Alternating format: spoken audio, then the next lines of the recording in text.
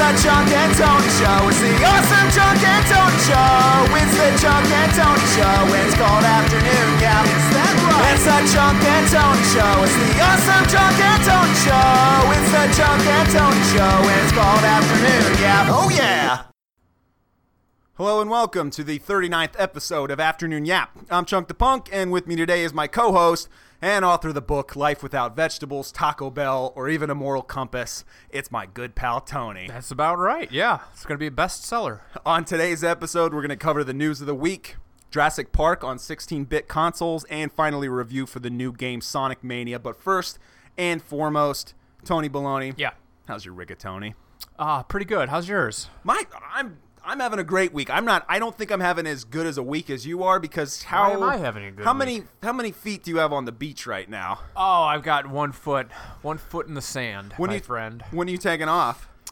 We leave Friday. Ooh, so only 2 more days. No, Thursday. I'm sorry. We leave Thursday. I think we'll be there Friday. We'll be there on Friday. Yeah. Well, I got something that's going to perk you up a little bit. Perk me up. Jurassic Park, man. Yay. Oh, don't give me that. No, you're right. Yeah. Where's Jurassic Park in your top 5? Is it 2? Is it 1?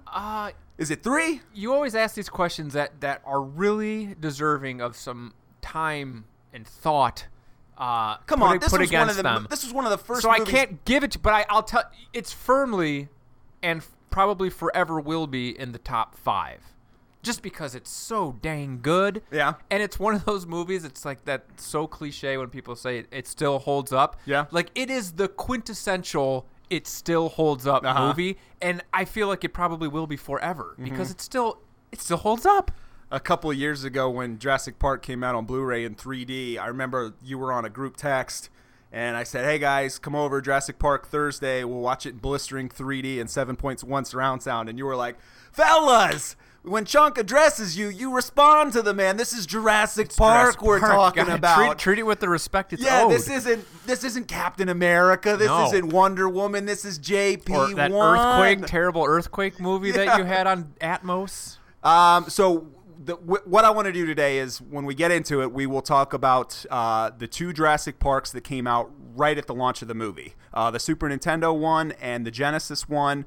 Kind of have a little competition between the 2 of them. But first and foremost, to get into the mood for this episode, son of a B, I'm going to give you a quee. I knew this was coming. All right. And it's a hard quee, though, too. All right. What was it from BuzzFeed? Yes. Did you see the script? No, guess? No, but I looked up. I was thinking maybe I'll contribute this episode and look at a quiz. But I, of course, didn't. But I definitely saw that there was a couple of good ones out there. Jurassic Park quiz by the good people at BuzzFeed.com. Number 1. Wait, let's also clarify for the 6 people listening that I haven't actually seen the movie for a year or 2, so please. Just give me a little bit of benefit of the doubt here. If you're anything like me, you've seen this movie hundreds of times, 19 right? times probably. Yeah. But it's been a while. So if it's a hard quiz, I'm just saying. It's not going to be too hard. Okay. Number 1.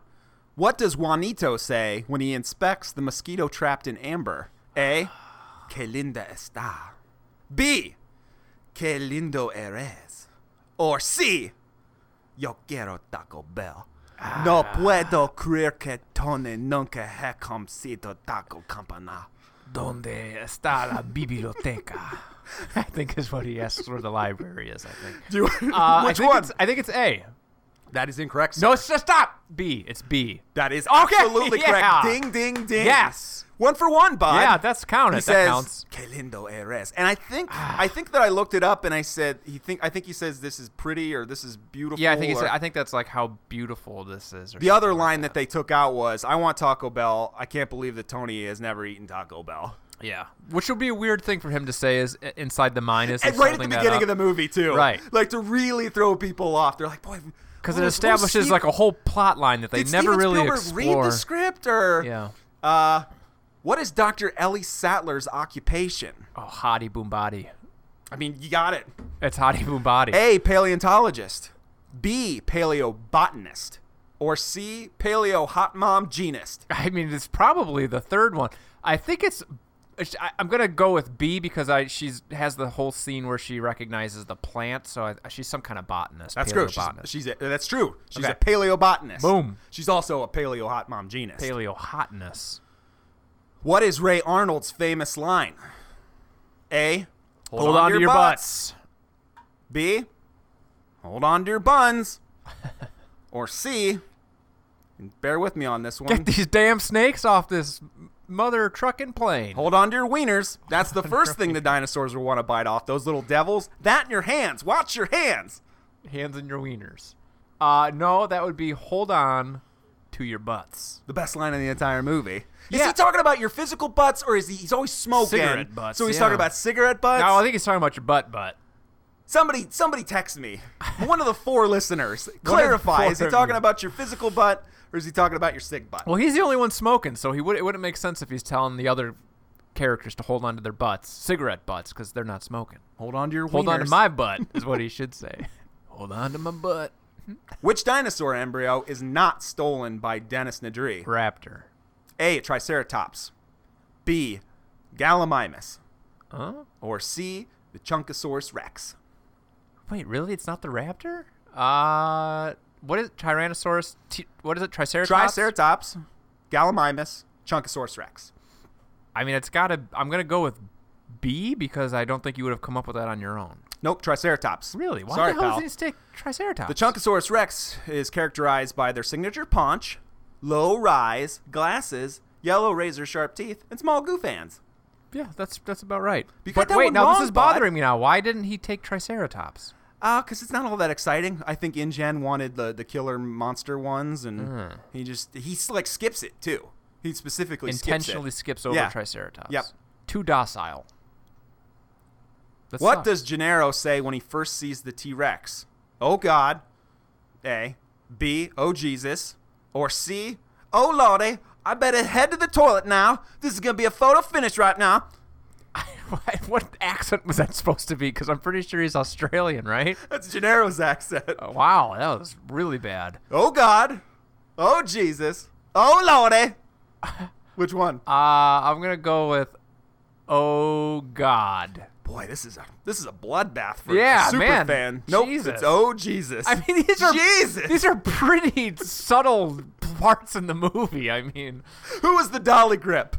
Who was the best boy number 3? In the 19th minute, who was the dolly grip? Yeah. What is wrong with you? That's if you ever play like a Star Wars trivia game. Those are bogus. What the hell is a best boy? I always see that, and I never know what it is. What's a dolly grip? I don't know. What does Dr. Grant tell Tim not to do when climbing a tree? A. Lose your footing. B. Look down. Okay. C. Go for second base before first base when he starts dating. It's terrible. Don't look down. Absolutely right. You got it. Ding, ding, ding. Back. Ding, ding, He's ding, back. ding. Back in the game. And as for C, I sure wish someone would have told me that, Tony. Yeah, you're right. That was It's important advice. Yes. A weird time to give to that advice, though. Exactly. But I mean, if it's good advice, whenever you can get it, I guess you take it. What does the Brachiosaurus do to Lex? A. It bites her. B. It sneezes on her. Yeah. Or C. It eats her alive and then poops out her semi-digested carcass, dramatically changing the tone of the movie. It's a Vegisaurus, Lex, a Vegisaurus! As she's lying there dying, her last words are, "It's a Unix system." Right. I know this. It sneezes on her. Yep, correct. God bless you. God bless you! Shut up, Tim. According to Ray, what would the lysine contingency do to the dinosaurs? Mm-hmm. A, they would stop reproducing. B, they would slip into a coma and die. Or C, it would create a solution for dinosaur control that would be, in all intents and purposes, either useless or impossible. All animals, including humans, can simply survive by having a lysine-rich diet. But you'd already know that if you would just pick up a book once in a while, Tony. So what you're saying is life finds a way. Finds a way. No, I believe all dinosaurs in Jurassic Park are like diabetic or something, so they would slip into a coma and die. They have a lysine deficiency. Yeah. So they have to be given lysine by the staff. They're like dinosaur diabetics. But that's why it doesn't make any sense, because all they'd have to do is go eat lysine-rich foods. Yeah, which but is they don't know like that almost they don't know everything. that they're lysine deficient. They can't go like, oh, I got to go eat some more of that plant to get my lysine today. Yeah, that's correct. But if they were running free, they'd be eating whatever they wanted to. Yeah, but we don't know what. Hey, we don't. You're not a paleobotanist. You don't know what I plants mean, I'm that they have fighting the there. logic between bringing back dinosaurs from 65 million years too. Hey, they're getting or close. just continually going back to that park. Yeah. What is Muldoon's famous last line? A, we're being hunted. C or B, clever girl. C. I mean, B. A, we're being hunted. B, clever girl. Or C, oh man, isn't this a drag? And to think everyone just got done hearing about how the raptors will attack you from the sides from Dr. Gramp. Now that's what I call foreshadowing. Boy, is my face red. And really embarrassing too, right? It's like, oh, we just talked about this. Damn it. No, it's. Do you ever, in that scene, do you ever pretend you're him and go, oh, what would you do? Would you duck real quick? No, would you try to shoot him? You're just done. You're would done. you tickle his... No, I'd take that last tenth of a second just to reflect on what a waste of life my life has been, and then just die. Stick your thumb up its butthole. If I could reach, I guess. Why not? What was his last line? Clever girl. Yep, absolutely right. Or just dumb dude, because literally we just talked about this. We just talked about their strategy. I just love the idea of that raptor sticking its head in through those trees and he just going, drag. Ah, shoot. Oh shit, man. Damn it. This is gonna really stink. What does Dr. Grant call Tim in the visitor center? Dork. A, Big Tim, the human piece of barbecue. B, Big Tim, the human piece of toast. Or C, Big Tim, the human piece of questionable acting. Oh, no. What? He's great in this. He would later grow up to be in the Pacific, and he was a terrible actor. Did you ever see the Pacific on HBO? I don't know. He's like a 28-year-old dude playing a 20 or 19-year-old What else has he kid. been in? Nothing. Nothing, really? And the only reason he was in the HBO Pacific was because Spielberg was behind it. What did he say? I think it's human piece of toast, I think. Yeah. Yep. Correct. Thank you. Tim? Are you keeping track? Because I'm not. That's one of my favorite lines in the whole movie is when he's up on he's trying to bring him back to life and he goes, Tim? No, Tim. No, Tim. I wanted to do before you came over, like take that and keep looping it into a song and it'd be like, Tim? No, Tim. It's kind of like, yeah, Tim! I like it. I No, already Tim! like it. It's kind of like it has an island feel, like a Jamaican kind of I'm thing. trying to pump you up for this vacation. No, Because this is our last yap for like 2 weeks, so I need to leave you in a good mood. We're going to talk about Jurassic Park. You send Tim! me that. You send me that song. No, I'll be Tim! listening to it on the beach. Tim! And they're like, what is this? And you're like, oh, man, it's this new band. Tim, no, Tim. Yeah, Tim, no Tim. Oh, that is a pretty good name for a band. Where do Tim and Lex trap the Velociraptor in the kitchen? A, the meat locker. B, a storage closet. C, in an unwanted interspecies three-way. Bow, chicka, bow, wow, Wow, chicka, chicka, risque. wow, wow, chicka, I wow, don't wow. think it's actually a meat locker, but I think that's what you're going for. I think Yeah, it's just a cold it's a fridge. freezer, Just the freezer. walk-in freezer, yeah. That was easy. That was a gimme. Yeah. What does Hammond say after Dr. Grant tells him he's decided not to endorse his park? A, me too. B, so have I.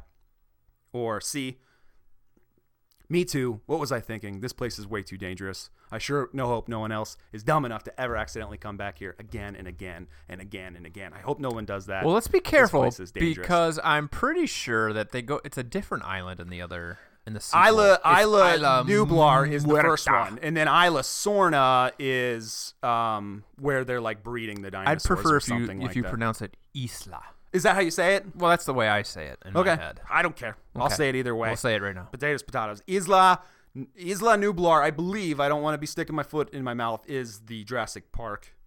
And that's another thing that bothers me about Jurassic Park. Those dinosaurs were Cretaceous dinosaurs, not Jurassic dinosaurs. There wasn't too much going on in the Jurassic. Okay, yeah, we know Jurassic- that you have Wikipedia. We No, know. I've been bothered about this since I was a little kid. All right. Well, Cretaceous Park sounds lame. Jurassic No, Park is no where we kidding. want to go. So what did he say? Me too? So have I? So have I. What was I thinking? So have I. Perfect. That's it. You want to segue into the news? I want to know how many I got right. So I don't know. No, you didn't do well. one of our 6 listeners text us. It was how pretty- many it did was I get right? For your absolutely favorite movie of all all right. time. Like I said, first of all, some of those questions were pretty friggin' close. Like, Me Tim! too, me too, or so have Not I. Tim! I mean, that's a pretty subtle distinction that you're asking me to remember. Tim. Not Tim. Number 1. I'll get on GarageBand and make that. Yes, song. please. Horizon Zero Dawn's latest patch, among other fixes, introduces a new, easier difficulty called Story Mode. Horizon Zero Dawn's Story Mode, according to a post on the PlayStation blog, allows players to avoid worrying about combat by boosting player damage and reducing the amount of damage the player takes from enemies. The patch is intended to allow those who want to explore Aloy's world and experience her adventure to do so undeterred by any difficult battle. Any difficult battles. I'm pretty pumped about that. This comes hot on the heels after they had an update recently too that put in an ultra hard difficulty as well as a new game plus mode. This game came out, I think, back in March. We talked about it, maybe me and you, or maybe me and Dinger talked about it. I was totally into it for the first 8 to 10 hours, and then literally the next week Zelda came out, and I have not even thought about it since. If we did talk about it, I wasn't thinking about it much then, and I'm not thinking about it now. I kind of want to go back to it, so okay. I know that makes me seem like a baby, but actually come Friday will be the release of the new Madden, and do you know what the release of new Madden is every single year? The same Madden with a roster update. It's the segue into new video games, the busy fall season. Oh, that's my like poor that's wife. like the She's sign. going to be looking for her loving husband, and the guy is going to be huddled in front of his. Not playing Madden though. Every single year, Madden is the first game to come out before the huge rush of the winter. The fall winter, and you just push Madden to the side because you have no interest in that. But everything afterwards is what you're. Yeah, there's what you're so about. much good stuff coming out this fall. But however, if you are sitting on Horizon Zero Dawn like I am, the game looks awesome. I just got distracted by Zelda, and then I kind of just when I came back to it a couple of months later, I'd kind of forgotten most of the game mechanics. I kind of lost interest in the story, and if I can hop in there and kind of buzz through it and not have to worry about battles, I think I might enjoy the game a little bit more, but that's doing a disservice to the game. Yeah, and we wouldn't want to do that. Number 2, to commemorate its 10th anniversary, 2K has announced a new collector's edition of BioShock for PlayStation 4 and Xbox One. Available November 14th, BioShock 10th Anniversary Collector's Edition includes BioShock the Collection, which contains BioShock 1, 2, and Infinite, and each game's single-player DLC, and a collectible Big Daddy and Little Sister statue for $200. The statue is modeled after BioShock's original box art and features a motorized drill and light-up components, as well as Big Daddy and Little Sister audio clips from the game. That stinks. They put out the collection last year. I bought it. I played through. You didn't get your dollies. Yeah, I didn't get my dollies though. That and this sucks. is $200 for. It's awesome that it's the 10th year anniversary. I remember August 23rd, 10 years ago, 2007, very well. I bought that game day one. Absolutely loved the original BioShock. That is why a year ago I bought the remastered editions and played through 1. I played through 3. I played a little bit. No, I played through the DLC of 2 because I had never played it, and it was excellent. I would say now is the time to get this, but $200 for a statue that you probably... Well, 2 statues. 2 statues. I'm sorry. To and be then fair. a lot of the times these collector's editions, once like the people buy them up at the beginning, then usually they go on sale for $50 or $60 at like Best Buy and Walmart. So if you really want this thing, hold out. But if you're a dude that buys collector's editions, you probably Kill know yourself. the gist. I mean, yeah, you know the gist. Sorry. HTC has just announced a significant drop in the price for its Vive virtual reality headset, with the equipment now retailing at $599. At this time of writing, no information is available on an Australian price drop, although it's expected to be announced. The price drop is effective immediately, so if you're like Tony and you're waiting for a more affordable VR option, now might just be the time. So $600, I think when it came out, it was $799. I've played the Vive many times. I love it. I'm actually waiting for an updated model of the Vive. The Vive is wonderful. I mean, it was the strongest one out of the gate. However, it's still got the big wire that sits behind your back, and that kind of takes you out of the experience. I'm waiting for something a little bit lighter. Still not a gimmick, though. No. It's definitely not a gimmick. No, I'll be excited when you finally do get a chance to play it. Here, can we take a huge digression right here? Sure, go ahead. Where are you at with Ready Player One? Chapter 6. Chapter 6. Yeah. Okay. Are there chapters in that book? Oh, man. Are you reading it for real? Are you reading it? No, I kind of just was. Are you serious? You texted me every single day. You haven't started it? I haven't started, man. Jesus. I plan on it. Well, then my wife started reading it too, and then she just bought another book that all her girlfriends told her to get. But actually, I take that back. I am on chapter 6. I love it. It's about this guy that is a total player, and like he's at the bar with his buddy, and like he looks over, and his buddy's name is Tony, and he goes, "Are you ready, player one?" And he goes, "Yeah, I'm gonna go mac on these girls." Yeah. And like it's real short, so you like feel smart when you're reading it, and it's all about picking up chicks. No, you're doing a disservice to all 6 people listening to this podcast. Ready Player One. We are going to review this book once I read it. Okay. New Minecraft and Middle-earth Shadow of War Xbox One S bundles will be available this fall. Microsoft revealed during its Gamescom press conference this week. The Shadow of War bundle will be available on October 10th in either 1 terabyte or 500 gigabyte versions. A limited edition Minecraft bundle is also coming for the Xbox One S in the form of a 1 terabyte custom grass block console. The bundle also features blah blah blah blah blah. They're both of them are currently for pre-order. I don't know why. I don't know who these are for, but you can get a Minecraft rich Xbox One kids. S. Little rich. But I think both of them come with. A copy of the game. The Shadow of Mordor one looks pretty cool, but then again, I'm not gonna want that on that. This is for collectors, but pretty neat that those have been announced. Not forgetting the consoles past, Microsoft is offering an Xbox One X Project Scorpio Special Edition available to pre-order today. Revealed during the company's Gamescom press conference, the Xbox One X Project Scorpio Edition can be pre-ordered from the Microsoft Store and other retailers while supplies last. Microsoft said the decision to invoke the Scorpio name was to celebrate both our heritage and the power and precision that we are bringing into the future. I'm excited to see how this Xbox One X fares. So it went up for pre-orders this week. They're saying some retailers sold out, but that could mean a lot of different things.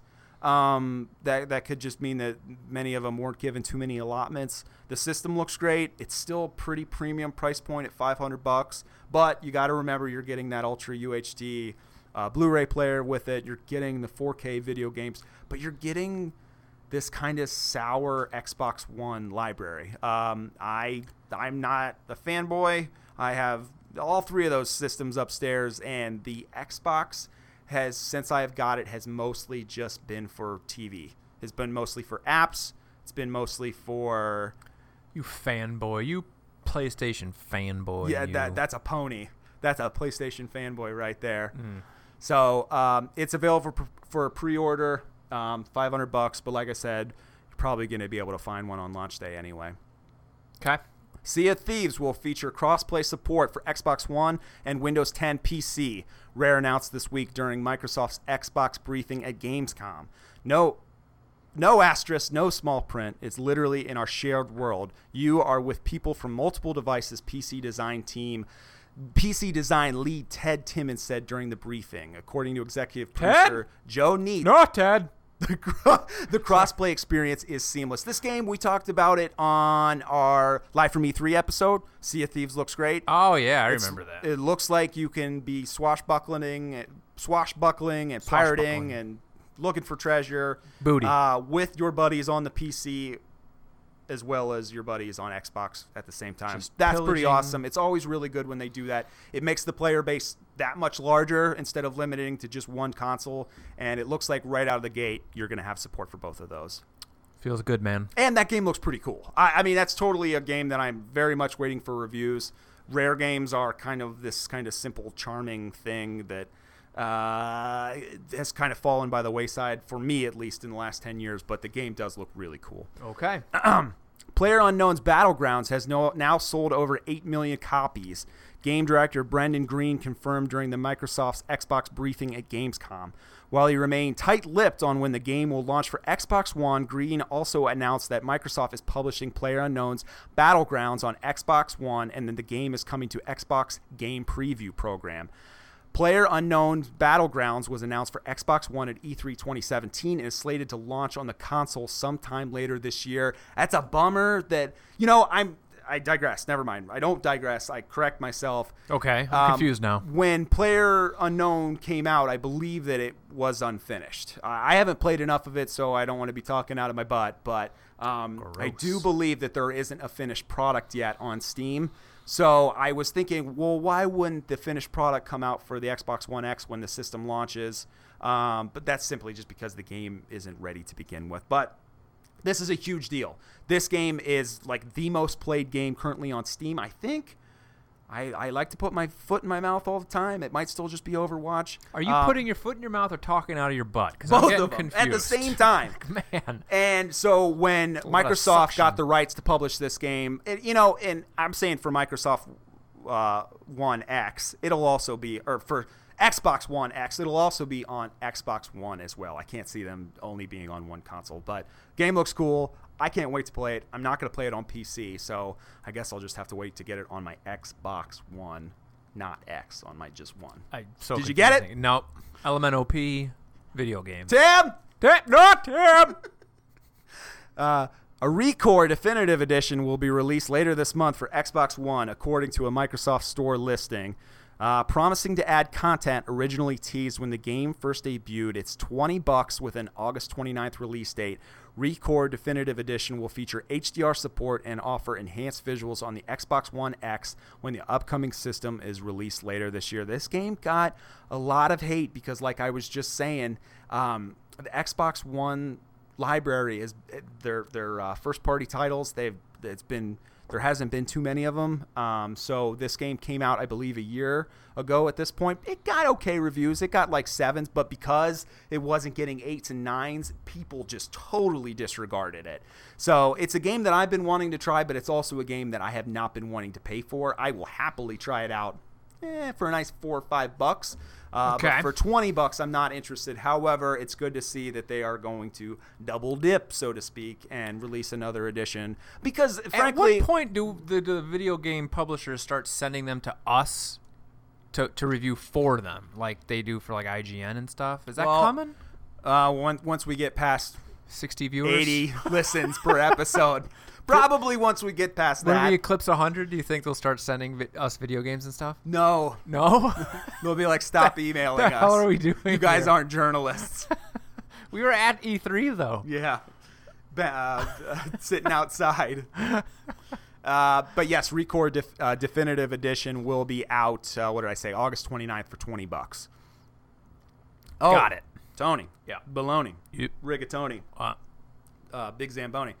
Mass Effect Andromeda will no longer receive new single-player updates or content. No! BioWare announced the final update was 1.10, confirming there are no more future bug fixes or tweaks forthcoming. Oh, crap. However, the game's multiplayer will still receive ongoing support, Thank God. including new character kits and missions, details for which will be revealed at a later date. People were kind of upset, but at the same time, there was so many people that were kind of thinking about jumping on board once they saw the poor scores. They kind of just forgot about it. The game launched at $60, and then maybe a month later it was $39. I think now it's $29. And then remember, the character models looked bad at the beginning. Yeah. So they did update those a little bit. They updated some other stuff, but now they're just putting their foot down and saying, we already blew enough money on this. Nobody else is buying it, you know, like we'd rather take the bad PR and just spend our resources elsewhere. Fair enough. Friday the 13th, the game is getting plenty of new content. Gun Media and Ilphonic announced they're working currently on a new playable Jason, with more information coming soon. Several free new maps are also in the works. One in particular, which has a setting ripped straight from the films, is launching soon. What's the new Jason? What's the map straight? Is it Jason X, the hulking big guy? It better be. It better be Jason X. And where are they at right now? It's got. I mean, if Camp Crystal Lake, what else would be the other Camp Crystal Lake? I don't know. Location. I don't know those films well enough. And they've had so many different Jason models at this point. I believe there is the Baghead Jason. I believe there is the Jason when he first gets a hockey mask. I believe there is the one.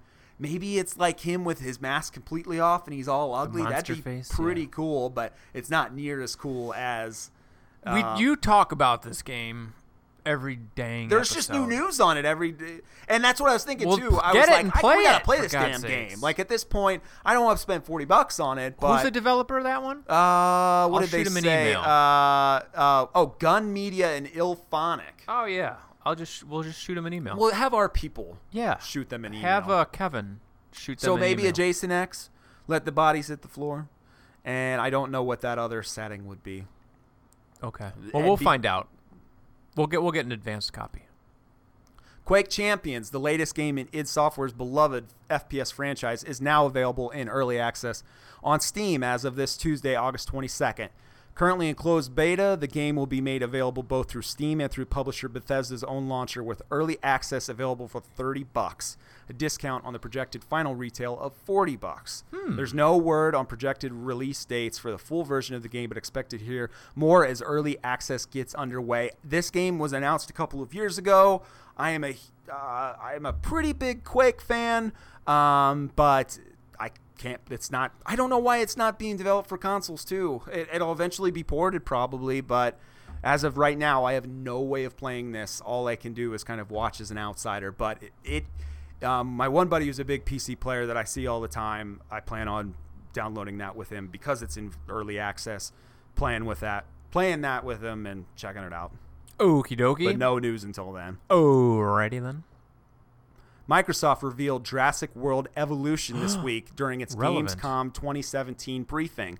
Coming in summer 2018 to Xbox One, PlayStation 4, and PC, this park-building sim is being created by Frontier Developments, who has worked on the Roller Coaster Tycoon series as well as Elite Dangerous. That sounds fun. The reveal trailer points to gameplay that involves breeding some dinos and probably dealing with some problems when said dinos get out of their pens. I love these games. I do too. And they have made really good ones for Jurassic Park franchise. One that comes to mind is Operation Genesis or Project Genesis. It can't just be the dinosaurs building a cage for the dinosaur, because that would get pretty boring pretty quick. There's got to be rides. The one that and I stuff. played back in 2002 was so fun. So basically what you would do was you would start real small and you'd get small dinosaurs, and as you would get more money, and it was just like any kind of park builder. So you would be building, hotels and kiosks for them to get food and pens for the dinosaurs. And then as you got more money, your park got bigger and you get more money to buy more expensive dinosaurs. Yeah, I get all that, but I mean, building the cage for them, for lack of a better term, that's not as fun as building a roller coaster, right? I mean, there's got to be something beyond just building the pen for the dinosaur. I don't know. They literally just launched the trailer this week. I'll get a copy of it. And that's what it really looks like. It looks like this game that I played 15 years ago that was a park building sim that I really, really liked, just with updated, better graphics based on the new Jurassic World movies. It looks awesome. And at this point, I don't know where you can go with a Jurassic Park series of video games, and I think that this looks like it's kind of a light announcement, but for me, for a guy that has very much enjoyed these games, it looks really, really well, it's cool. pretty relevant to today's episode. Yeah. You want to take a quick break? Yes. All right, we'll be right back.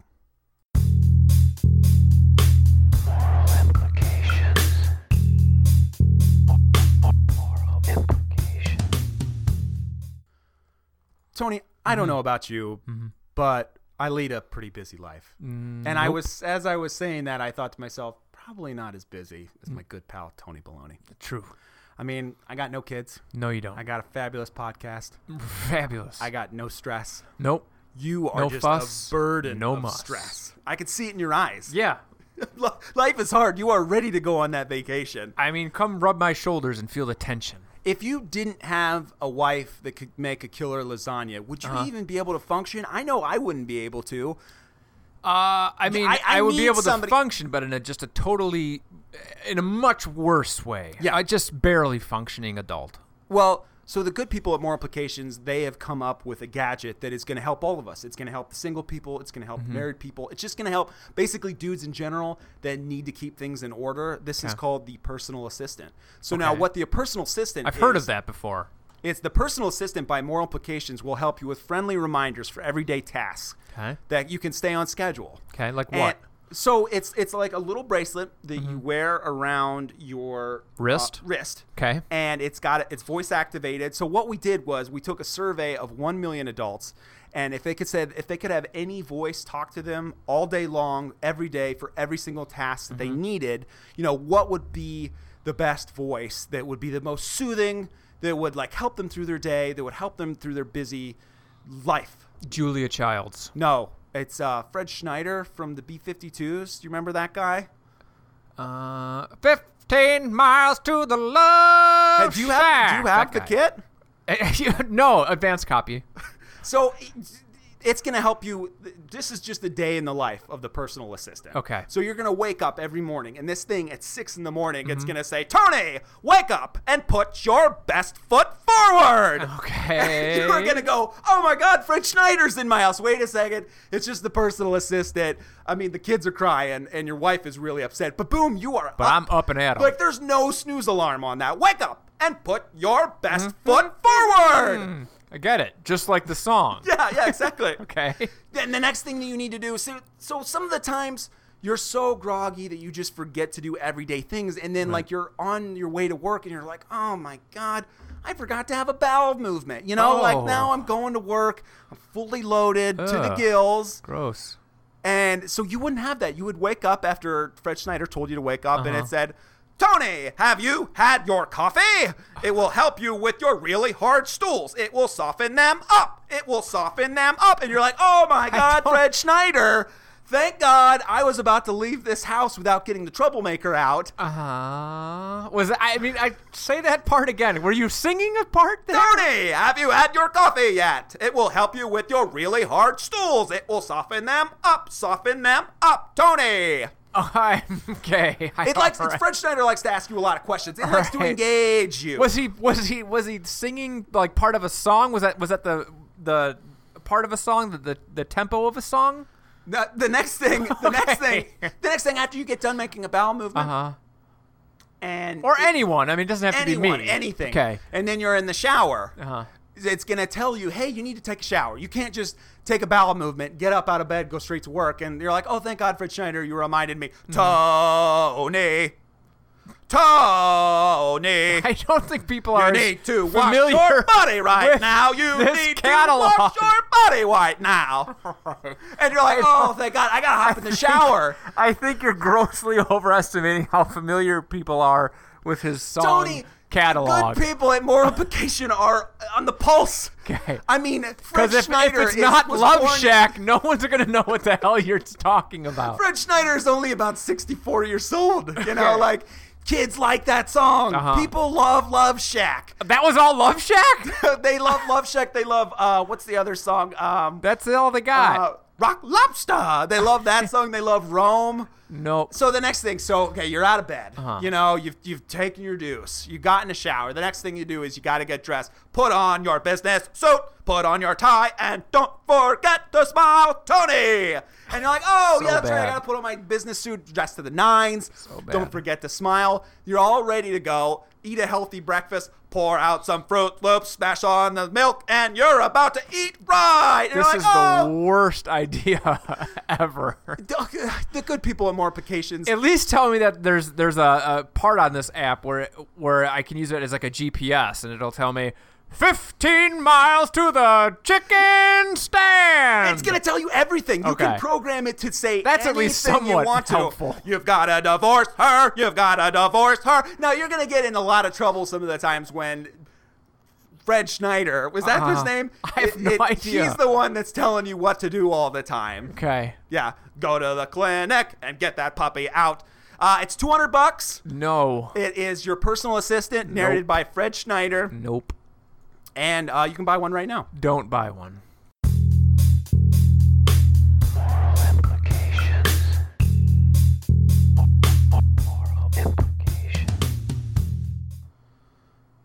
Hello and welcome back to Afternoon Yap. For our second segment, I want to talk about Jurassic Park video games.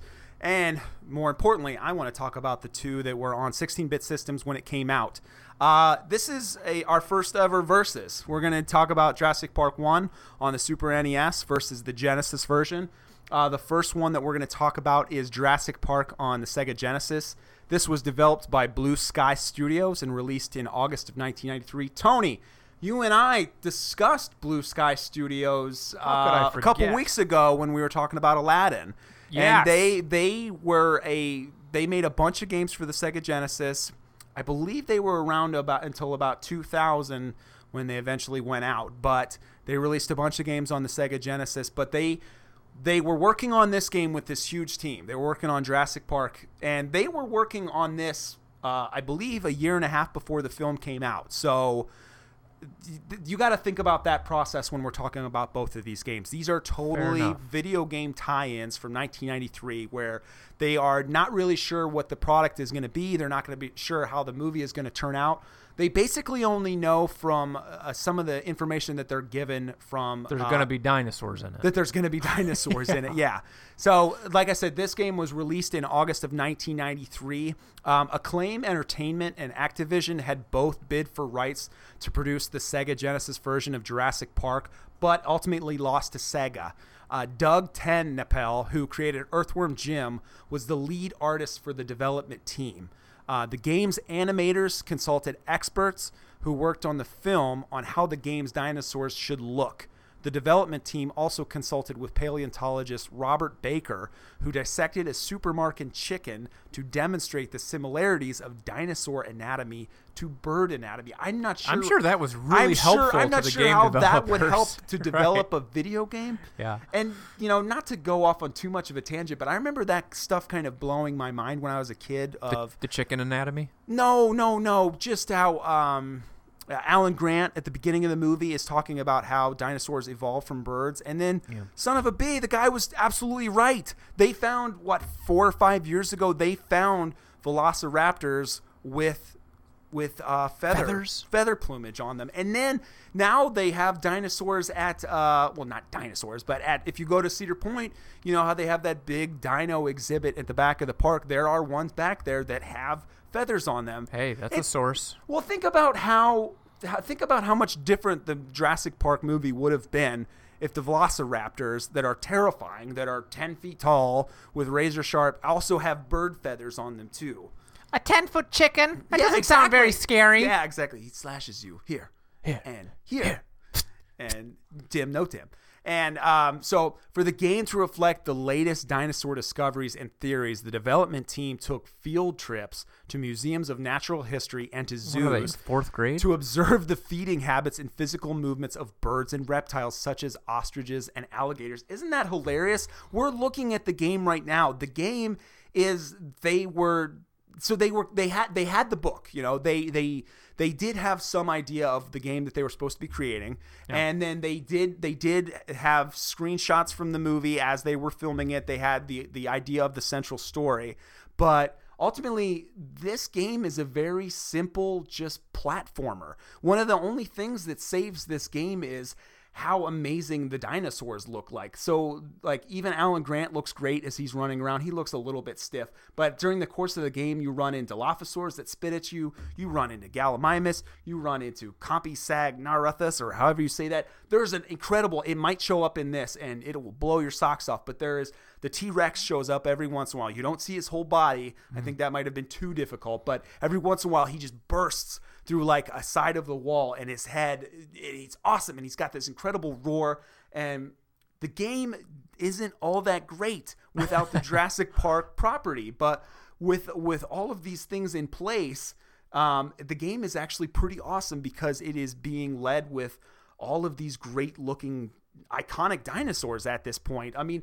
So there it is right there. Ah! There's the T-Rex. Look how terrifying he looks. I'm terrified. And he can eat you while looks kind of Grant friendly, is running actually. around. So the story is, you can play as two of them. You can play as Grant, or you can play as the Raptor in the Sega Genesis version, which was really novel for the time too. So if you're playing as Grant, you basically are on a journey to the visitor center. And if you're playing as the Raptor, you're actually following Grant the whole time. Jurassic Park was the first game by Sega to be developed using Silicon Graphics computers at the company's new development facility. Such computers were previously used to create computer-generated dinosaurs for the film. The 3D models for the game's dinosaurs were created using stop-motion photography, while a team member was filmed acting out Grant's movements and then was digitized. So this is, for looking at this game, this was like state-of-the-art stuff for Sega Genesis back in 1993, and they would have been developing this game all the way back. I think this game took 15 months to make, so they would have started it in early 1992. Many dinosaur models used for the film were sent to the game's development studio so they could also be filmed and digitized while in motion. A 75,000 Velociraptor puppet from the film was also used for production of the game. Doesn't it sound like... Now, that seems like it was really helpful, but them going to zoos and finding out how the dinosaurs moved around and having a paleontologist dissect a chicken in front of them, that all just seems like they're out smoking cigarettes, you know, like... Well, I gotta say, I mean, looking at the dinosaurs, they aren't really moving. They kind of just sit there until he shoots them with his little tiny pea gun, and then they fall over. So, well, an interesting they said about this game is there's some sort of randomized movements to the dinosaurs. So every single time you play this game as Grant, the dinosaurs are going to react differently. I never once noticed that as in the 100 times that I've played this video game, but I guess it's there. I guess the dinosaurs will react differently to you every single time you play it. When playing as Grant, his objective is to navigate through 7 areas of Island Nublar and make it safely to the visitor center to escape via helicopter. There's also a section that they took directly out of the book. We're looking at it right now. So this section was never in the movie, but Grant is actually on like a little boat. But this is taken directly from the book, where I guess there is like a water ride section in the Jurassic Park book. Did you ever read the original Jurassic Park book? I certainly did read the book, but again, probably like decades ago. Yeah. So I don't know if I remember that from the book. But like I was saying, they didn't have the movie in front of them to use as a reference material, so they are kind of grasping at straws for all intents and purposes. But This is a pretty sweet level, actually. But the game, there's objectives in every single level, but it's very, very much a simplistic platformer game that works so well because of how awesome the dinosaurs look. And another thing that is missing from this version and is also missing from the 16-bit version, or from the Super NES version, that would have really helped was the movie score. Like if you would have been hearing da na na na na, I know it would have gotten me into the mood. Like an 8-bit. Yes, ding, yes, ding, like a 16-bit. Ding. Sorry, 16-bit. So you can play as either Grant in this, or you can play as the Velociraptor. You can't play as Dr. Hottie Boom Body? No, Dr. Hot Mom Genus. The Velociraptor player character can jump higher than Grant and run much faster, although it can only attack from close range using its teeth and claws. The Raptor's goal is to journey through 5 levels instead of 7 and corner Grant at the visitor center. So a very, very interesting thing about this game is the game ends the way that the movie was originally supposed to. Now, pop quiz, Tony Shot. Okay. How do you think that the movie was originally supposed to end? We know how it ends with the T-Rex busting in, saving the day by biting that Velociraptor. Yep. How do you think that it was supposed to end originally? I don't know. The T-Rex bursting in and biting Tim. And then, Dr. Grant saying, Tim! And that's just no, Tim! And then he just eats Tim alive. And then fades to black. And then it goes right to credits. Yeah. Oh my God, that's a way better ending. No, so the original planned ending of the movie was that they were going to get confronted by the 2 raptors, just like they do in the movie. But this time they manipulate the T-Rex skeletons that are up above them, and it smashes and kills the raptors. But Spielberg didn't think that was as effective enough. So even though it poses the question, how in the hell did the T-Rex get into the visitor center? Right. How on earth would a dinosaur that size get in? And the producers were saying this to Steven Spielberg. He's like, I don't care. He's like, that is a way better ending and way more. And God, it's got that great imagery of when dinosaurs ruled the earth and it's falling in front of them and the T-Rex is roaring. And it's my second chills. favorite. I'm getting chills. I know. Tim. No, Tim. Well, the problem. So I got a question for you. Did the movie just come out when we were 11 years old, just right for this sort of thing? No. Or is it just that good of a movie? It's that good of a movie. I genuinely think it is that good of a movie. I strongly believe that too. Ask anybody, and everybody loves that movie. Everybody remembers the moment where they're getting out of the Jeep and they see the brontosaurus or whatever kind of saurus it is walking through the park when they see the dinosaur for the first time and the musical score hits. Everybody remembers that moment. Everyone. Well, I think we've discussed this before too, is Jurassic World came out, 3 or 4 years at this point, and it was getting rave reviews, and I went into that movie stoked about it, and everybody liked it. But I thought to myself, man, I was like, my anticipations were too high. You know, like I am trying to relive a feeling that I had when I was 11 years old, when I was absolutely in love with dinosaurs. Dinosaurs on screen aren't exciting anymore. There was a reason why Jurassic Park was so great when it came out in 1993, was we'd never seen technology like this. No, so right now you're making the argument for it was just the right time. When I'm saying no, it wasn't just the right time. It was an awesome movie. It's an absolute perfect storm. But you know what happened was 4 years later, Jurassic Park 2 came out, and I went with my best friend, and we went and saw it, and we left the theater going, what was that? Did you see the part where the T-Rex got loose in San Francisco? Why did they do that? Because it wasn't a good movie. No, because you think that's what happened? They shot all the way 2 hours into the movie, and they're like, oh, man, we got a real turd here. We got to fix this bad boy. Oh, I mean, and then 3 is actually better than 2 because it's shorter. But Jurassic Park 1, and I'm urging you, if you can find a way, watch the 3D version, because they actually took a full year to they spent a full year adding the 3D effects to the Jurassic Park 3D version that came out in theaters on the 20th anniversary. All right. So it looks excellent. Me and you watched it upstairs. Like I said, you were texting people being like, hey, like Chunk addressed you. He invited you over for a killer film. Make sure you bring pizza. So at the end of the Sega Genesis game, Grant takes off in a helicopter if you're playing the game as Grant. And then there's an excellent ending if you beat it as the Raptor. The Raptor just hops into a cargo ship and heads to the mainland. And he's like sitting in the cargo ship like, I can't wait. It's like a dog like sticking his head out the window. I can't wait to get to Hawaii and murder everybody there because I'm a cute little velociraptor. So that is the Sega Genesis version of Jurassic Park 1. It has its flaws. The graphics are pretty awesome, but the gameplay is kind of so-so, but it is saved by how great the character models look. It's not saved by the soundtrack by any means or the gameplay by any means. Overall, I give it a 7. Check it out if you've never played it. Boom. The second version, wildly different. Completely different version, was Jurassic Park. It was released on the Super Nintendo, developed by Ocean, and released in November of 1993. So this one came out in August of 1993. I want to say that I thought that the movie released in May. I remember seeing clips early on when they were pushing Jurassic Park, and I feel like I saw it early summer, but it might have been late summer because I also feel like I saw it twice, and the second time I saw it was gearing up to go back to school. So it might have been late August when it came out in 1993. But the Super Nintendo version came out in November of 1993. So 3 months later? Okay. Ocean Software is a British video game development company, and they paid an undisclosed 6-figure sum to secure the rights to the Jurassic Park license to develop a game based on the film. During development, Ocean had access to film stills and storyboards for the film. The game uses digitized photographs of the film's characters as well as a digitized dinosaur image from the film.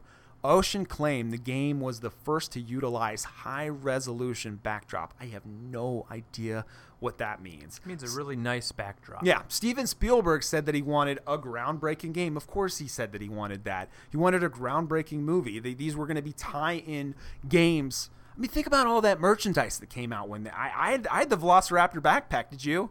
No, because I am way cooler. Yeah, I don't know if that makes you cooler. I had the Velociraptor backpack. What did it look like? Was it just a picture of a Velociraptor, or did the backpack itself have horns? No, it was literally like a picture of a Velociraptor, said Jurassic Park, and like kids saw me and they're like, "Oh, dude, that guy's cool." He saw the movie. He's seen a movie. He got the backpack, and probably has a a Triceratops tons of merchandise in his pocket. This game had merchandise much the same way as the Batman 1989 movie did. I can just remember tons and tons of merchandise, but they wanted to tie in video games. Ocean thought that they had achieved a groundbreaking game with their interior segments. So we'll get to that in a little bit. There's basically two segments of the game. There is a first-person exterior or interior segments whenever you walk into buildings. So it's first person. It's kind of like a Doom ripoff. But then when you are outside of the buildings, it is this top-down mode where you're looking at the top of Alan Grant and he's running around the park. The game's first-person interior sections were created using texture mapping, a complex technique for the SNES hardware to handle. The first-person segments utilize the effects of the system's Mode 7. To win the game, the player must complete several objectives, starting with powering up a computer to reactivate the park's motion sensors. Once activated, the player's short-range motion sensor can detect nearby dinosaurs. Subsequently, the player must determine how raptors are infiltrating the park's visitor center and stop them, preventing raptors from escaping to the mainland on a supply ship, which actually I believe is something that they did in the book. That Correct. Wasn't something that they worried about in the movie, but I believe that they're really worried about dinosaurs getting on boats and escaping. Yes. I guess at this point, cover all your bases because dinosaurs are murdering people. I think in the book they actually found Evidence? Dinosaur carcasses on nearby beaches, and they were trying to figure out if they were swimming there or did they take a boat there. Can I give you Ready Player One and just borrow your copy of J Park and not read that too? Nope. Can you give me a Cliff's Notes on J Park the book? Just watch the movie, bud. Did you know that James Cameron, he was The restaurateur? No, James Cameron, the guy that did Titanic and Aliens, he actually was in a bidding war with Steven Spielberg for the rights to Jurassic Park. He wanted to make an Aliens Jurassic Park movie. Think about how wildly different that would have been. That sounds interesting. He wanted to make a super violent, gritty dinosaurs versus aliens. No, damn it!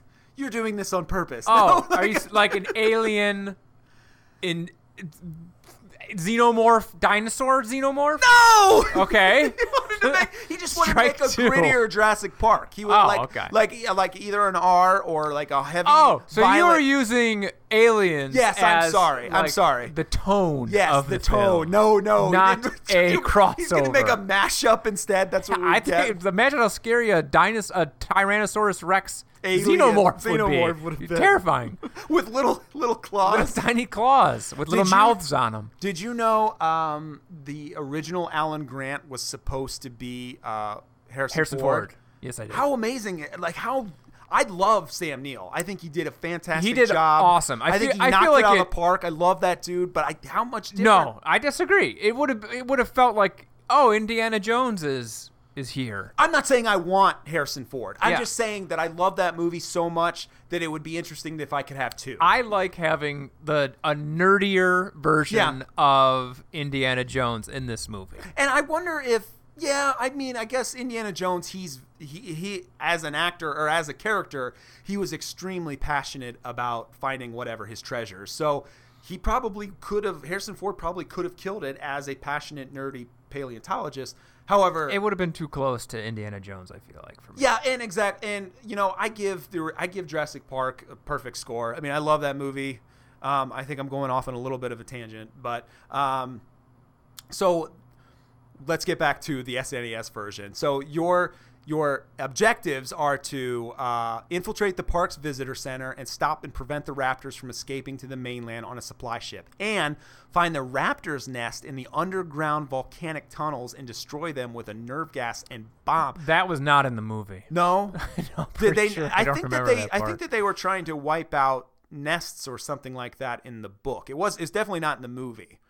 No, there's no volcanoes in the movie. Okay. The final objective requires the player to locate a communication center to contact a helicopter and then reach the helipad to be rescued. The game does not utilize a password feature, so the player, therefore, is required to play through the entire game on a single mission.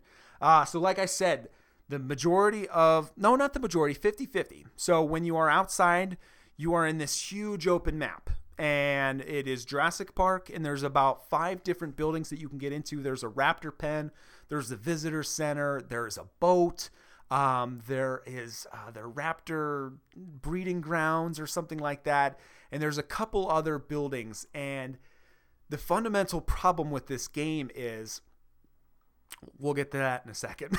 All right. When you are inside the buildings, it looks like Doom, and it is absolutely outstanding. It shrinks the picture a little bit, obviously, because this is a 3D first-person game running on the power and the hardware of a Super Nintendo. But the game was actually in Dolby surround sound too. So as you are running around, if you have 5.1 surround sound, you can hear raptors coming from behind you. So it really helps with the immersion. But when you're inside of these buildings, you are running around, you are looking for key cards, you are looking for computers. There are areas where you walk through a door and you need it's dark, so you need glowing, or what do you call them? Infrared goggles. Yep.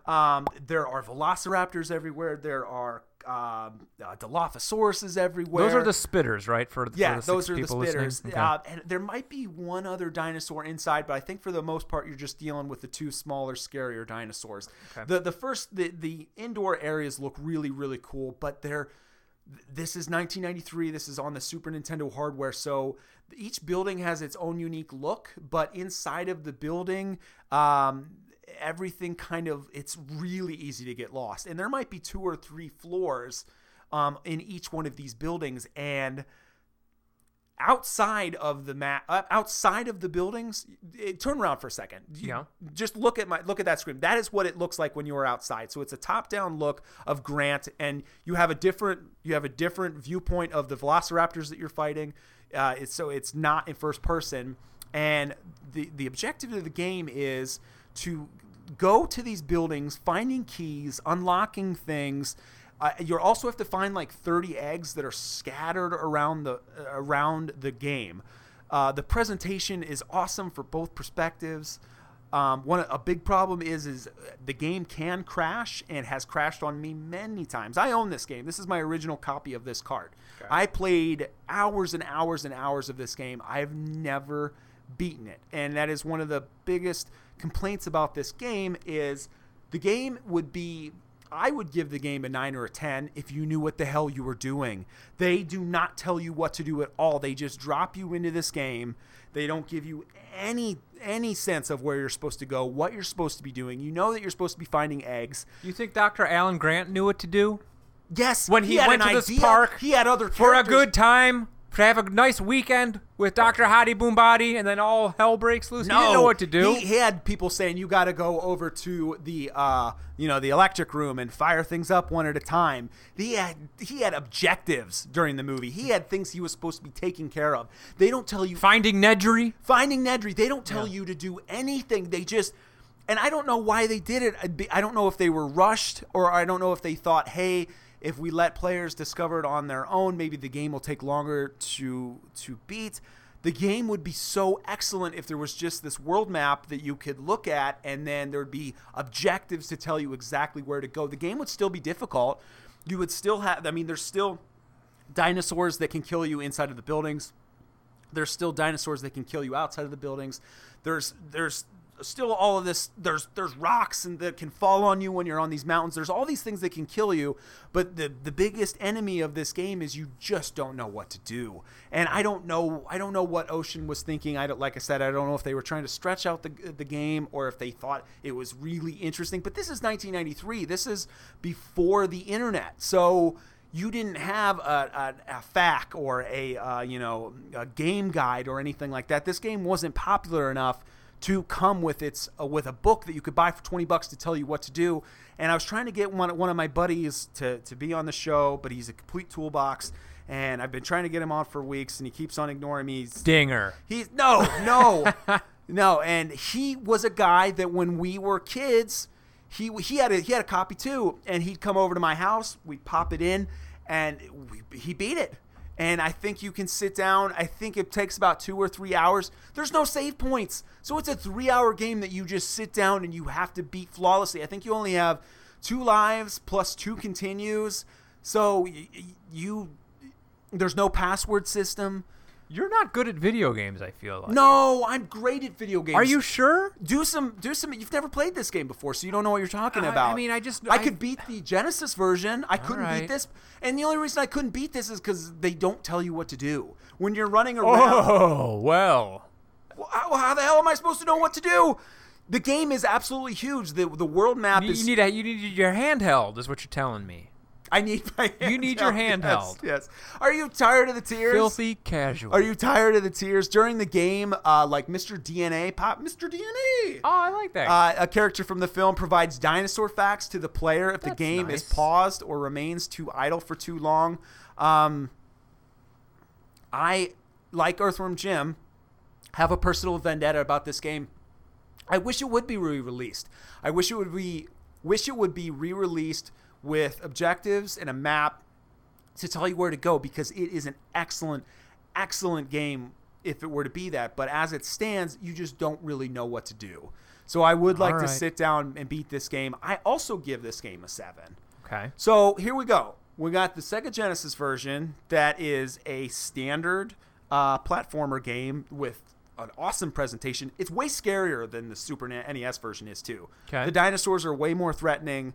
It's a little less cartoony, but it's much more simplistic. Whereas I feel like the Super NES version was a lot more ambitious. It's got the surround sound, which was like very innovative for a video game back at that time. It's got the 2 different perspectives, as well as the indoor 3D first-person shooter perspective, which looks great. The Raptors look great. The Dilophosaurus looks great. I have to give it to the Super NES version. Okay. I mean, so here's what I'm saying. If you can get your hands on a copy of either one of them, play them both, because they're awesome. This is a representation. There aren't many instances of this when a big movie comes out and they throw 2 tie-in games at it, and both of them are actually pretty good. The Sega Genesis version went on to sell a ton of copies. I don't know how well the Super Nintendo version went, but I know that a couple of my buddies had it. I had it. I really, really enjoyed it. I never beat it. So that's 3 copies right there. Yeah, so that's 3 copies right there. Great presentation. I'm giving it to the Super Nintendo. Dude, that's it for Jurassic Park, man. All right. You want to take a quick break? Do you want to kind of like sing the theme song or No. Wait. Oh, you're going. I was gonna go. No, you're right. Let's do it. Ready? I'll go high.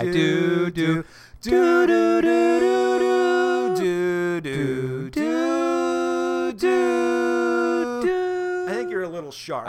Yeah, maybe. That's it for Jurassic Park on the 16-bit systems. We'll be right back.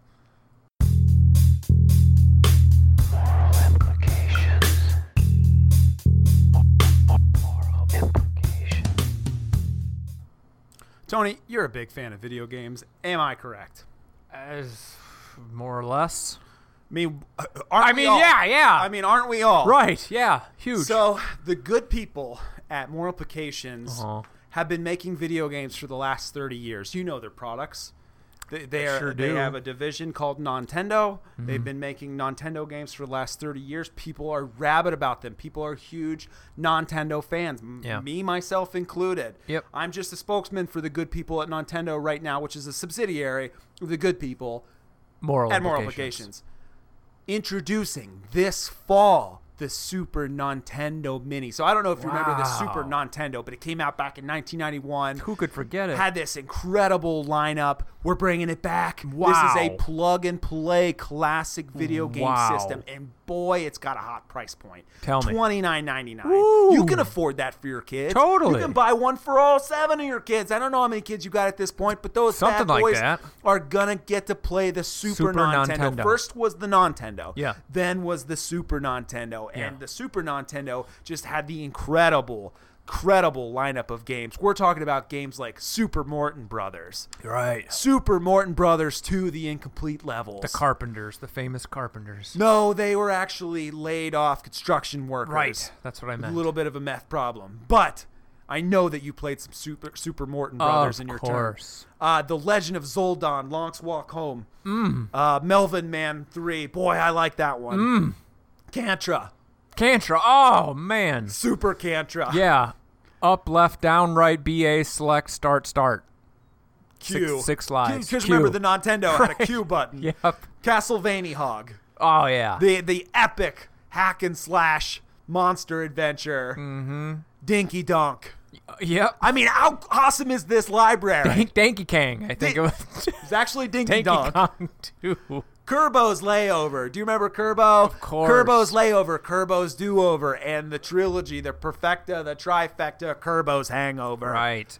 Cul-de-sac Fighter 1, Cul-de-sac Fighter 2, and Super Ultra Double Cul-de-sac Fighter 2, the new stereotypes. I mean, this library. Unbelievable. Dog Hunt. Yep. Track and Field Hockey. Nice. Double Dungeness Crab. Ninja Gaydar. And OK Bike. I mean, think of this lineup. I just named like 20 games that are like top tier Nintendo games. Totally. These are games that I grew up playing. I need These this. are games that I want my kids to like. I want them to relive my childhood. Yep. So, Tony, Yeah. the system. Oh, Mike Tyson's Domestic Punch-Out. Who That can was forget? the last game. And Temco Super Classic Bowl. The Super Nintendo is coming out this fall for $29.99. That is a nice price. Tony, Yeah. how many are you going to buy for your kids? 6 for each of them. Okay, so what you're going to want to do is probably cross your fingers.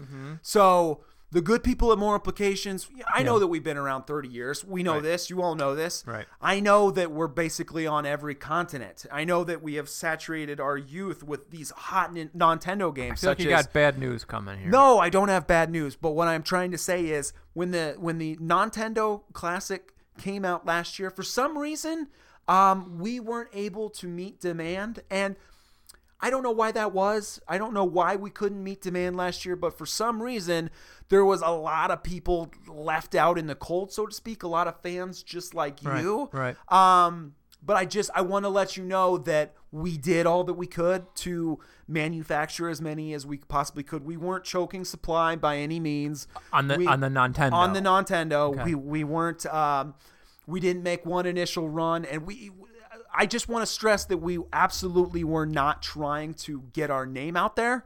We weren't trying to get people to think of our product because we were launching an even bigger product a couple months later. That's not what happened. Okay. We simply just, Tony, we don't have enough buildings to manufacture the Nintendos that people want in the world. Well, it's a complex piece of machinery. It's not really. It really isn't. We're talking about machinery that came out 30 years ago that probably cost $10 to $5 to manufacture. Yeah. I was trying to give you an out there. We just could not meet the demand of such a hot product, and we're not even sure why. It's a mystery. This isn't going to happen this year because we have already decided we're going to make a significant amount more of Super Nintendos. Thank Tony, God. while we were talking, pre-orders went live, and all of them are sold out in your Oh. So if you want a Super Nintendo, your best bet is going to probably be eBay? to get it on eBay for $400 or $500, Okay. or to just wake up on Christmas Day and have your kids crying saying, I wanted my Super Nintendo. Santa Claus isn't promised real. it to me, and now we can't have it. Yeah. So you know what? I really admire the good people at Nintendo. I don't want to tell them to go themselves. But you can't buy one this year. Dropping F-bombs. So don't buy That's it this terrible. year. Terrible stuff right there. We'll be right back.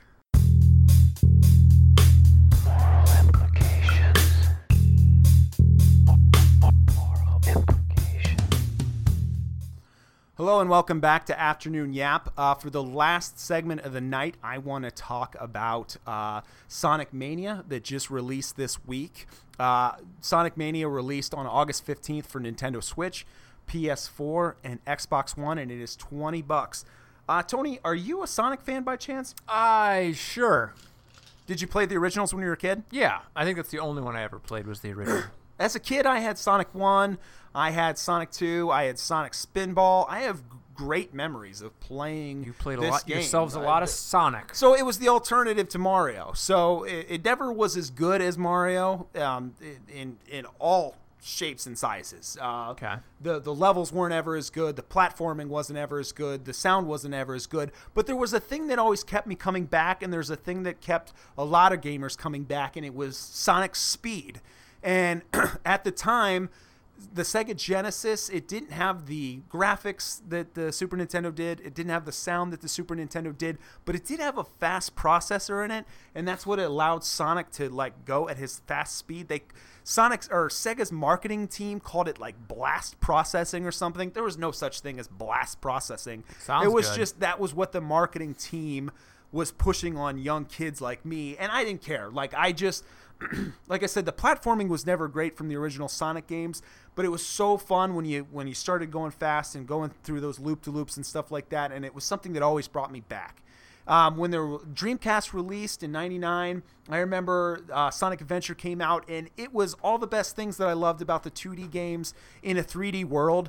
The game basically played itself, so you would hit these like little segments of the game, and basically the game would just take over for you, and it was this technical marvel where Sonic is going through all these loop-de-loops, he's going through all these turns and spins and jumps. You're basically not controlling anything, but it's just really cool to look at, so you kind of forgive the game for it. Okay. So flash forward to 2017. Sonic Mania is here. Sonic has had a pretty tough run for the last, I would say, 10 years now. That was a good pun.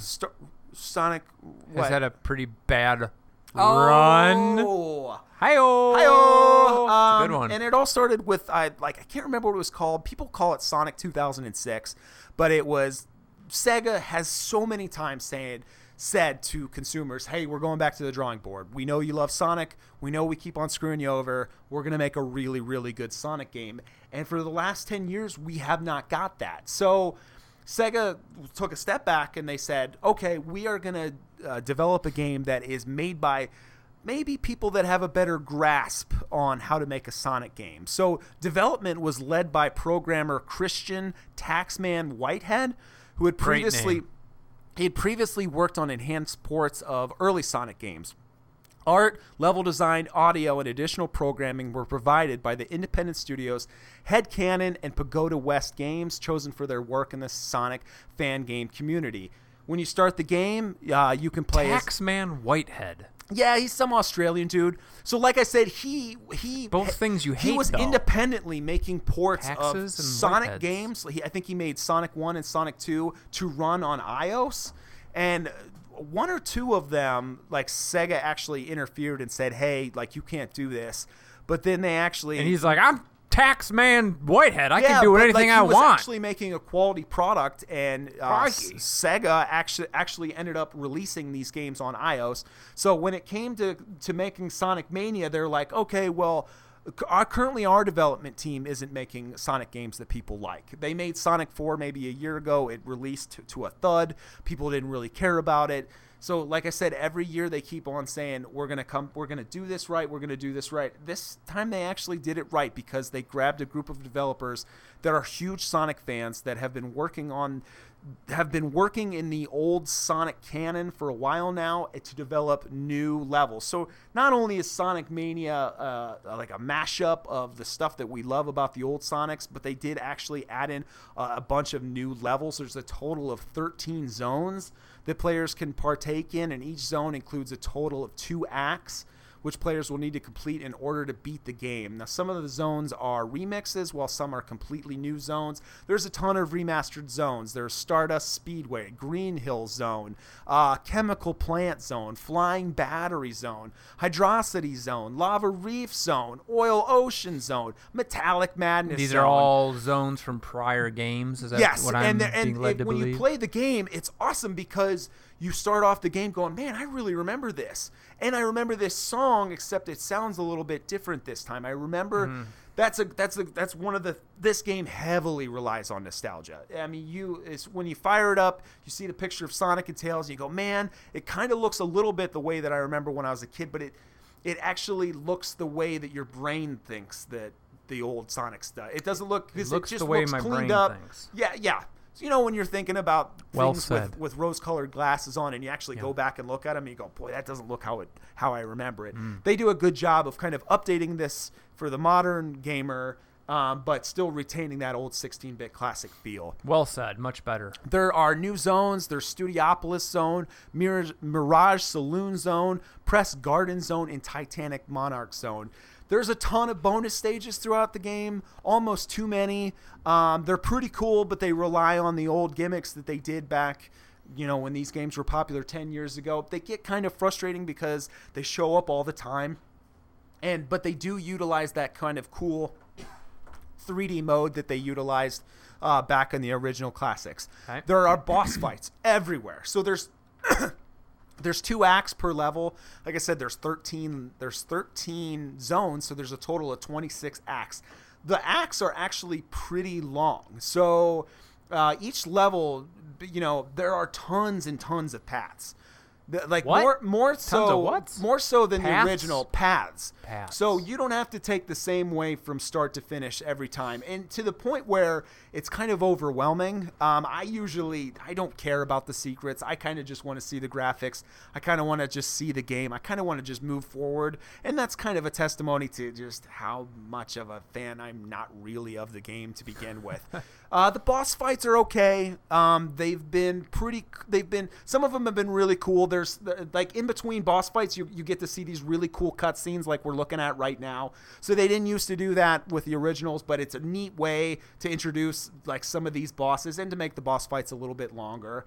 Some of the boss fights are pretty cool, but the biggest problem that I have with this game is they are heavily relying on nostalgia, and they're heavily relying on challenge. And platforming games have changed so much in the last 20 years since Sonic was a thing. A problem that I have with this game is these acts can actually take about 5 minutes each, so it can take you about 10 to 15 minutes to get to the boss. You only have 3 lives. So when you get to the boss, you only have the 3 lives, or how many lives you have left until you got there. And if you die at the boss, you have to start all the way back at the first act. They don't do that platforming games are still really, really hard, but they have stripped away that part that makes it feel cheap and unfair, and they've stripped away that part. Nobody wants to play the same act over and over and over again because it's frustrating. So they've added, in modern platformers like Donkey Kong Country and newer Marios, they add checkpoints. There's no checkpoints in this whatsoever, other than if you still have lives, you will go back to the beginning of the whatever act you're currently on. So I've found that frustrating. I found that part not wanting me to play it for longer than I usually would, because I'll get stuck at a part, I'll die at a boss, or even before I get to a boss, like I'll get to a part that I'm not sure how to beat, and I'll die 3 times, and I'll have to start all the way back over, and that's just it's unacceptable. Ain't nobody got time for that. Ain't nobody got time for that. And the game has absolutely great music and great presentation. It is absolutely a labor of love. I mean, these dudes know what they're doing. They know Sonic like the back of their hand. But my fundamental issue with this game is I came to this weird, like a light bulb switched on. Like I had an aha moment, as I like to call it, and I was texting my buddies when I was playing. I was a couple hours into this game, so I had given it a fair shot. I'm going to still keep on playing it because it's on the Switch, because this is a great game for the Nintendo Switch, because I can fire it up. I'm playing a nice, colorful platforming game. I can play it, one act at a time, but the realization that I had was, man, I don't think Sonic was all that good that I remember. I think that my rose-colored glasses are a little too rosy, because I was like, this is a faithful representation of Sonic when I was a kid, and it's updated a little bit more. Sonic's got a whole lot more moves. There's a whole lot more variety. There's a lot more stages. There's a lot more bosses. There's a lot more cutscenes. But when you get down to the nitty-gritty, this isn't as solid as Mario. The platforming is okay. I wouldn't even really call it a platforming game, but it's been troublesome to come back to. However, it is a great game to play on the Nintendo Switch, and maybe I just need to keep on giving it a little bit more time. There are some great things that they have added to the game. There are there's a level skip. So if you like, come on, like I'm glad that they added a level skip, but it also begs the question: did they add a level skip because during gameplay testing, people might have gotten pissed off about the same gripes that I'm having? Maybe. I don't think so. I think that they just want to be fair to everybody and show all the levels. But there's been a couple of times where I've really tried a level over and over and over, and I keep dying. And I'm like, screw this, man. Like, I like a challenge. Man. I'm cool. I'm okay with a challenge, man. I have beat some of the hardest Donkey Kong games, Dinky Dong games, and I love a good challenging platformer. But this game is it's just never been Mario. That's what Sonic actually. It was like a realization that I had this week. Sonic is never been Mario. He's always been second place. Profound, dude. And but if you had a Sega and you didn't have Mario, he was the guy that you were bragging to your buddies about. And like the presentation's cool. I love what they did. I'm gonna play through the game. I'm enjoying a lot of the bosses, but right now I have to give the game a 7. Okay. Tony Baloney. Yeah. I'm going to miss you, bud. 2 weeks? What am I supposed to do without you? Get another co-host. No, yeah, I'm going to do that next week. Sure, Okay. sure. I Yep, am going to do that I'm going to do that next week. Yeah. As we're leaving, so you're going on vacation with your family. I am. I haven't been on vacation with our collective family in 2 years now. In a year. You went last year, No, didn't you? I didn't go last year. Oh. So it's been 2 years. Okay. So I want you to do a little trick that I do when I'm on a family vacation. Now, you've known this family a lot longer than I have. I think you're pushing, 15, 16 years? Something like that. I'm pushing 5. Okay. So I like to surprise the family. A little surprise and delight. I like my mother-in-law, my father-in-law to go, is this the right guy? Yeah.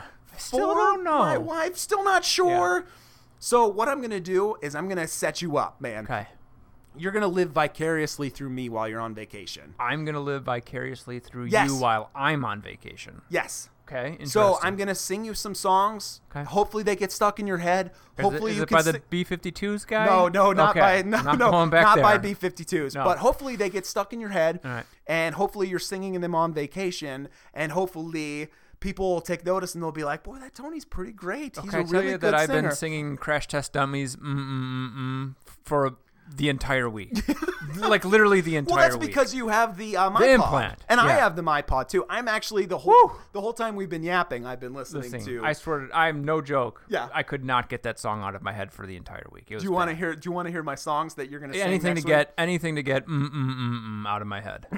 All right. I'm up here. I am a T. I am a T-O. I am a T-O-N-Y-B-O-N-E-S. And I'm the coolest T-O-N-Y on the E-A-R-T-H, and I use S-A-R-C-A-S-M for defense purposes. I am a T. I am a T-O. I am a T-O-N-Y-B-O-N-E-S. And I'm the coolest T-O-N-Y on the E-A-R-T-H, and I use S-A-R-C-A-S-M for defense purposes. I am a T. One more time. I can't get that last one that I'm using. What for defense? And I use S-A-R-C-A-S-M for defense purposes. I am a T. What? Sarcasm. I am a T-O-N-Y. Oh, that's really funny. And I'm the coolest T-O-N-Y on the E-A-R-T-R-T-H, and I use S-A-R-C-A-S-M for defense purposes. Okay, here's another good one. Here's another good one. I don't know if that one, cooked the butter. It took me a while, but okay. You love to read. Love it. You love it. And it's my favorite. One of the first things I noticed about you on going on vacation is, man, you work hard all year. Like, you raise your family, you work hard all year. Raise them right. When you go on vacation, you like to read. You like to spend that week just getting some sun. Yeah. And there's nothing wrong with that. And I'd always be like, give the guy a break. Yeah. I don't want to be around family the whole time. They're saying, isn't that their third vodka drink? And I said, maybe. And you just... Who's counting? You just cut all that nonsense out and go read. Yeah. Start calling your books your bookage. And then if you get up and like your books have been moved, start singing, what are you doing with my bookage? What are you doing with my mother effing bookage? What are you doing with my bookage? What are you doing with my mother effing bookage? Okay. Ba-ba-ba-bubbling. Ba-ba-ba-bubbling. Ba-ba-ba-bubbling. Ba-ba-ba-bubbling. Ba-ba-ba. Tony Snark is a bubbling over. Tony Snark bubbling in his soul.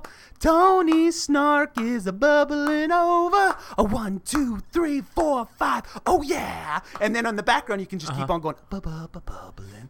Ba-ba-ba-bubbling. And so you want me to do this when somebody moves my books? Just start singing that. No, just sing it the whole time. Oh, the whole entire time. All the time. Okay. Oh, sounds fun. My name is Anthony, and I'm a big lasagna fan. I spend my days up on the porch reading all by myself. I like comic books, anime, and sometimes young adult. I just want to be left alone. I don't care.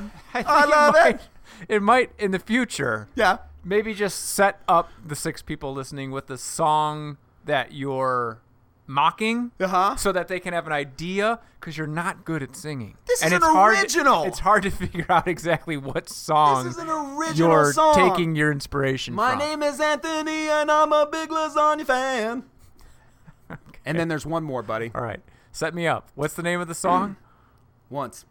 And it's the original name of the song is? There was. There was. Okay.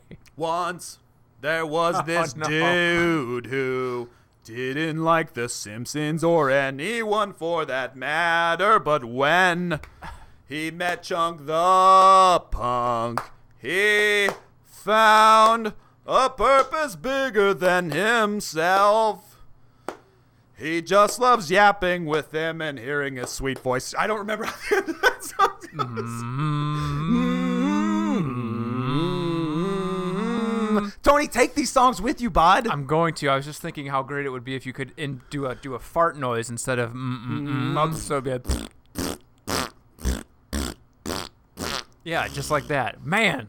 You can email us if you have any questions, if you have any show ideas at afternoonyap@gmail.com. You can follow us on Twitter at afternoonyap. Tony Baloney? Yeah. Macaroni Zamboni. French fry-aroni. Dude, have a great vacation. I'll see you in a couple weeks. Great week without me. All right, buddy. You take care. See ya. See ya.